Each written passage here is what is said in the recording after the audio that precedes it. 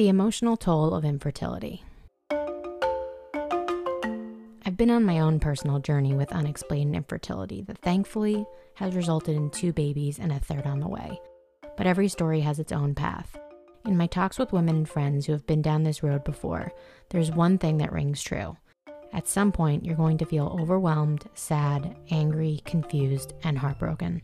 And all of these things are perfectly normal.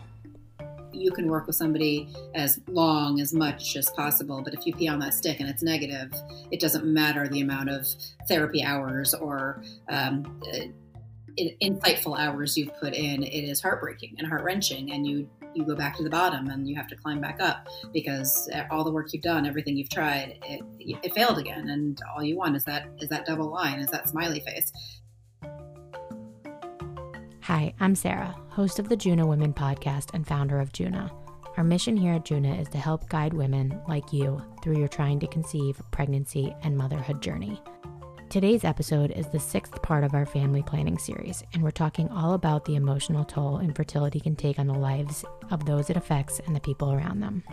By the end of this episode, you should have some tools to help you process many of these emotions, learn the things to say and do if your friend or family member is going through infertility, and set yourself up for success if you're just beginning your trying to conceive journey.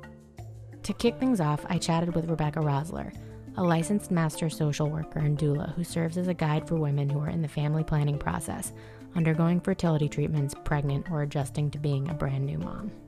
Here are the things she tells all of her clients when they are just starting out with her. I wish I could, shout from the rooftops that I wish people earlier in their journey understood better how it works and what fertility challenges can present themselves. So just to be prepared and maybe tested and know as much as you can before you enter into it, because once you enter into it, it's sometimes a little bit too late. You've kind of missed the boat, unfortunately. So I always, anybody that I'm speaking to, I remind your friends if they haven't started yet, just to get checked out or tested or have that conversation, just to get things moving along. I also say that there is absolutely no certainty in any of this journey. Some people say, oh, well, I'll do IVF and I'll get pregnant. That is unfortunately very untrue. Some people, yes, like me, I got very lucky. Some people, it takes years and years and years and years and years. Everything is anecdotal. Not everything, that's inaccurate. There are websites that have concrete information. There are certain things about nutrition. Then there are certain things about Eastern medicine and Western medicine. And there's so many different views on what can help or what will help or what won't help. The problem is there's so many things that it's hard to really focus on. My personal approach was, I'm going to do what this doctor says. I'm going to go to acupuncture. I'm going to take these herbs, and that's what I'm doing.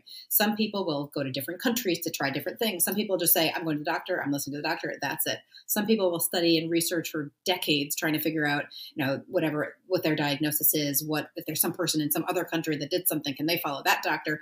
There's just so much around the fertility space, and some of it's going to work for you and some of it isn't, but there is no absolute that is going to be a blanket statement that is going to work across the board for everybody. Every protocol is different. Every female body is different. Every process is different. What might work for you the first time doesn't mean it's going to work for you the second time. I think a lot of people also who understand the fertility journey, there's something called PGS testing and PDS testing. There's different types of testing that you do on embryos to see if there's a likelihood of abnormality. Sometimes you might get a perfectly tested embryo and transfer it, and you end up miscarrying just because there was something that wasn't caught, or because it wasn't actually perfect, or it was perfect, but you couldn't carry it. And people said, but it was tested and the doctor said it was perfect and this is the embryo that was going to work, but it didn't.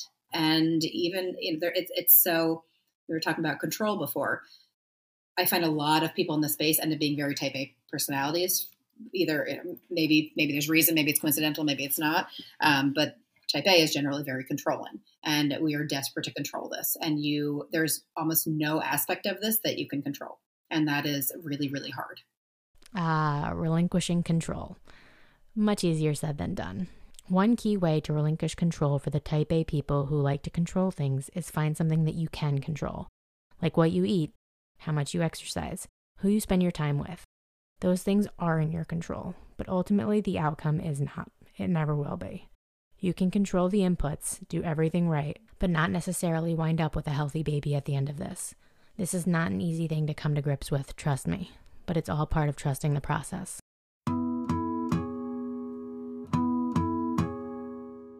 Guilt.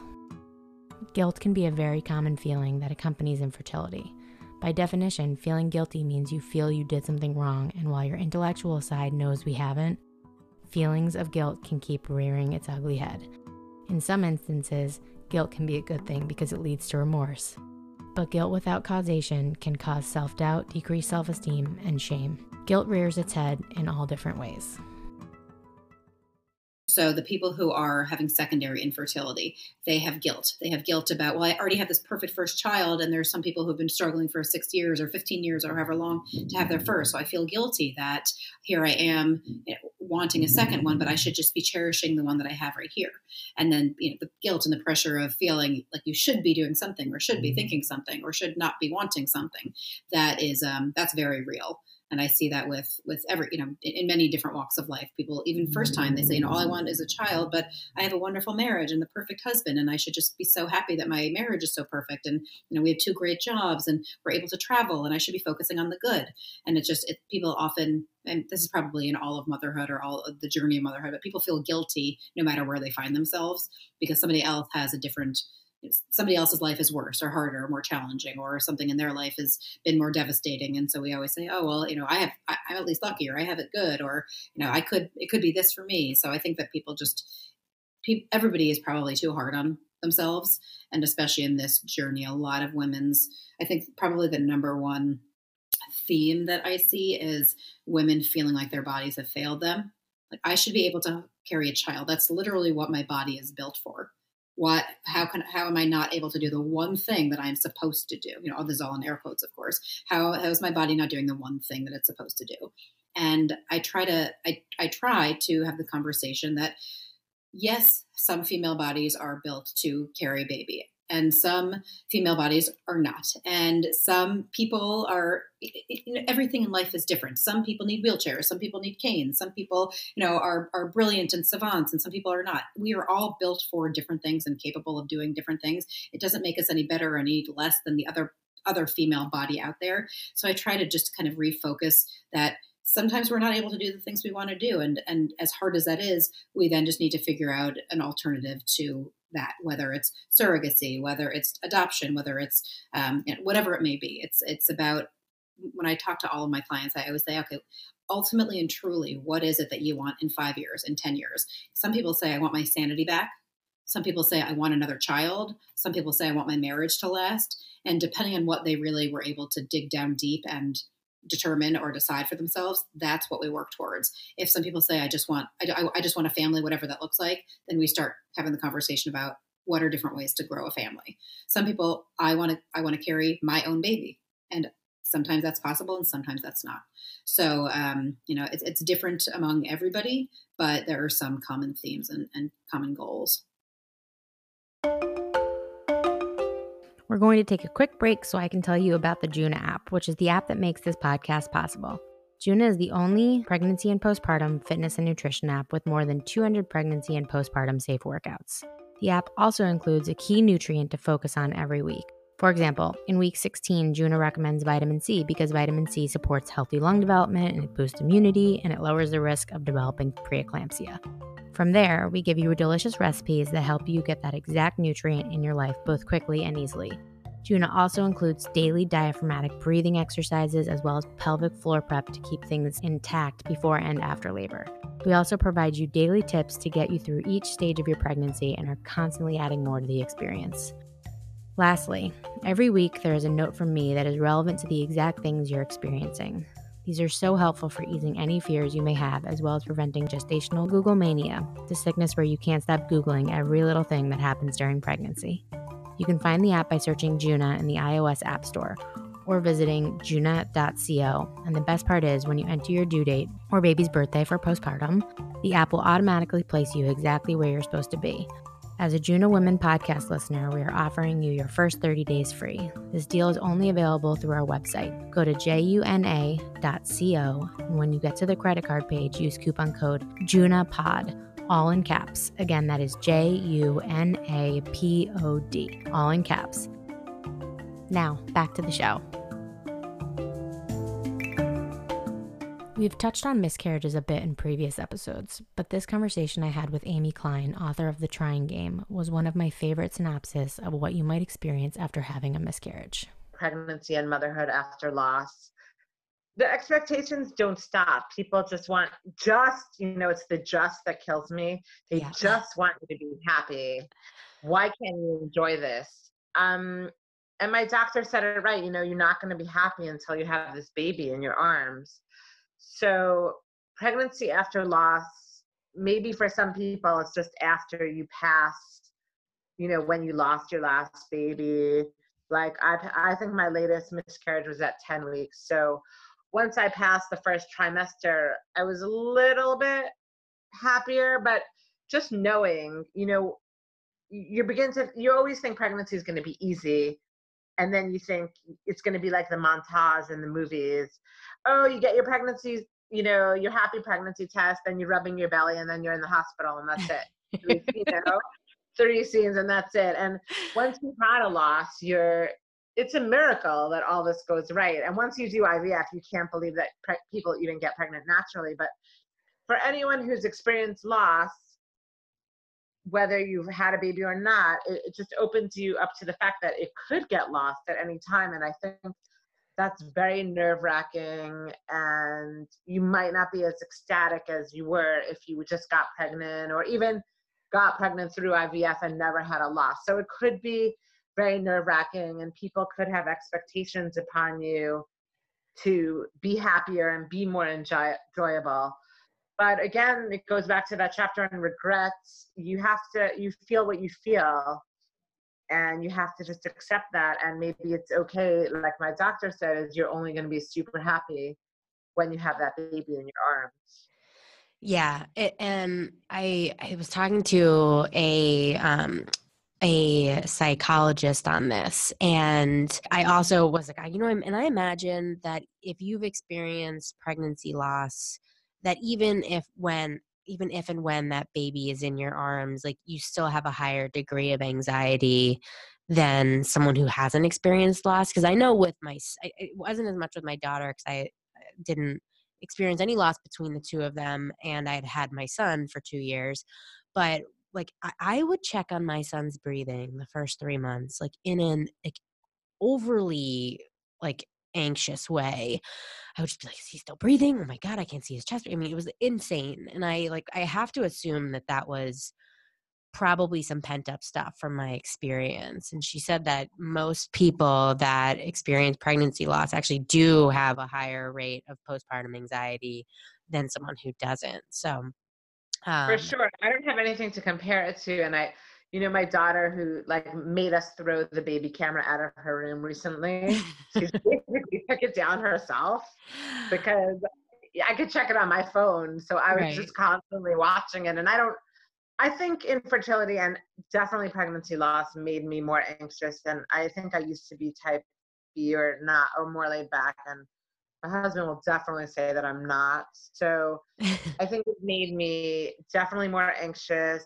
And in some ways, I'm not going to say I'm not grateful for it at all. I would like to have just gone straight from that first or second pregnancy straight to a baby. But yes, I think it made some of the things that people are anxious about, like which stroller to buy. Oh, it doesn't matter. You know what I mean? Like, how am I going to get here with all this equipment? Oh, have you seen my medicine cabinet? So I'm not going to say that I'm grateful for it. It might have prepared me for some things in motherhood that it might have been harder to get prepared for, but I was definitely more anxious. And I don't think that I used to say, when I was doing fertility treatment, I would say, oh, I'm never going to complain. I will never complain about my child, because it's so annoying when you're infertile and you're watching all these parents complain. And then I was, after 6 months, I thought, okay, you know what? I think I am going to be able to complain. It's not fair. I want to be able to complain too. Yes. Oh my God. I've talked about that before, but I feel like it's like you almost have PTSD, where you're afraid to complain or voice any discontent because you wanted this so badly. But I hated pregnancy. I hated every minute. I've hated every minute of every pregnancy. And I felt bad complaining, because I was just like, I mean, I've spent 2 years and a lot of effing money to get me here. I should be so grateful. And other people would do whatever they could to be in my position. So, but at the end of the day, like this is my experience, and I like can't kick myself because I'm having it. And it did take me a while though too, especially even when I had my son, like to be like, no, I'm so grateful to not sleep and wake up every 2 hours. And right. I'm so right. I'm so grateful. But you know what? It's the same thing with a husband. I mean, I wanted one. Yeah. But and does that mean I never get to talk about him any bad things? Exactly. Right. And speaking of husbands, when you start out on this journey to motherhood, both of you are like, oh, this is going to be great. This is going to be fun. Lots more sex. And then it becomes by rote. Okay, well, I just beat on a stick. It's time for sex, which is not going to be enjoyable. Neither of us are going to have fun, but I'm going to lay here. You're going to do this because this is the one day of the month that this might happen. And then if it's month after month after month, there's nothing romantic about it anymore. And you've removed all the fun out of it. And that is, I think that a lot of people who are not well versed in what to say or what not to say for somebody going through this. A lot of people say, well, probably if you just relax, it'll be better. Or if you don't stress out, or if you like the things you want to say to that person, death stares, because no, of course you're not just going to get pregnant if you relax. No, you're not going to just get pregnant if you stop stressing. You've been peeing on a stick for a year and a half. Your husband now knows that on Wednesday of this week, he has to come home and have sex with you at this minute and this hour. Nothing is sexy and romantic about that. But at the end of the day, I also, as much as I would never say that to anybody, truth be told, if your body is in a healthier place and you are less stressed and if you are more relaxed, of course, we know things are psychosomatic. If you're depressed, your body feels that. If your brain feels one way, your body is affected. So as much as you would never say that to somebody, when I am speaking with people and just connecting with people, I say, is there any way you can go have a girls' weekend? Is there any way you can go on a beach vacation? Is there any way you and your husband can just go to a hotel for a night and, have fun? Definitely not on the night you're ovulating, but just like go do you again. Remember who you were when you met when you were 30. Is there a way to reintroduce pleasure, happiness, fun, joy, the reason you got with this person in the first place? Can you do something that reminds you of that? Because it can be so trying and almost miserable to try to get pregnant, which takes all the joy out of what you're aiming for, and that takes its toll on both parties and absolutely on a relationship. Another important relationship to nurture and maintain is the one with your girlfriends. If you are the one experiencing infertility, it's important to understand their perspective and how they may be at a loss for what to say or do. If you are the friend or know someone who's going through infertility, the most important thing isn't to say the right thing. It's just to be there. Show up. I think, I get a lot of texts from friends saying, my friend just miscarried. What do I do? I say, you have to be there. You just tell them that you are there. You tell them that you're coming over and making them a cup of coffee. You do whatever you can for them. If you know your friend is going for monitoring, if you can take an early train one day and take her to the appointment, just go with her. Send her flowers on a day that you know is going to be a tough day.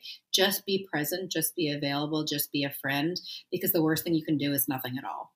And I think a lot of people are too scared to say the wrong thing. And you know what? You might say the wrong thing, but at least you tried. And no one's going to hold it against you long term if you said something wrong. People know you want to help. You have to be a friend. This is all too common, and I guarantee, and anybody who's listening, I guarantee 1, 2, 3, or 5 of your friends have gone through this, are going through this, will go through this. And like I said, really being present is the most important thing. Being available is the most important thing, and just saying I'm here if and when you want to talk is so meaningful. Because if you just stay silent and pretend like everything is fine, it's not, and that's only going to hurt. Through all of my conversations and experiences, the most tried and true method for dealing with anything and everything that came up was to talk about it. And while that was often the last thing I actually wanted to do, anytime I did, I immediately felt better.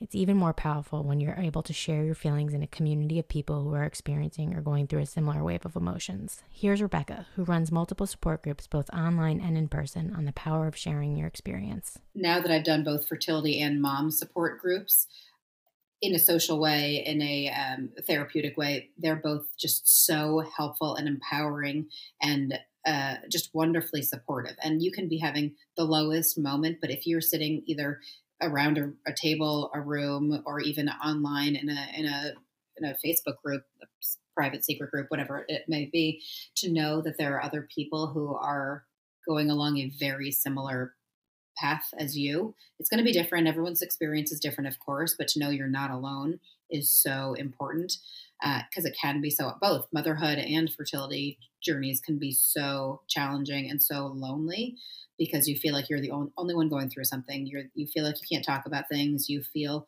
guilty. You feel resentful. You feel angry. You feel sad. You feel all of these things, but you also feel guilty for feeling those things. But you are so not alone, and so many other people are having very, very similar feelings and approaches and thoughts and questions, and to just know that other people are going through it, and to be able to talk to those people and hear that you are not the only one having these either morbid or scary or frightening or whatever the thoughts are. You're not the only one having them. Other people are having the exact same thoughts or very similar thoughts, and to be able to talk about them, reconcile them, be upset together.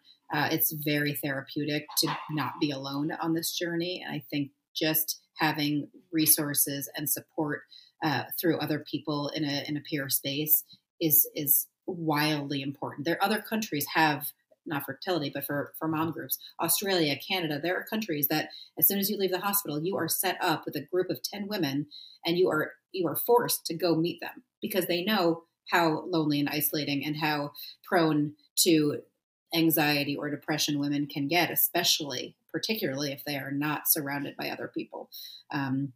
So I think anybody who's on this journey, whether it's one of my groups, whether it's another group, whether it's in person, whether it's online, find your group, find your tribe, find your crew, find your people, connect with them, talk with them. Don't do this alone. Okay, that's all for today's episode.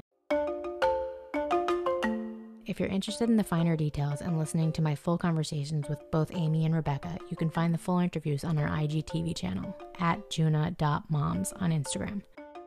You can find Amy Klein at thetryinggame_infertilitybook on Instagram, or Rebecca at BEXHASBABIES on Instagram. If you have any questions, comments, or need some more guidance during your trying to conceive journey, please email me at sarah@juna.co. On the next episode, we'll be talking with Stephanie Velakis, a registered dietitian who specializes in fertility and the preconception phase. Thanks for listening, and see you next week.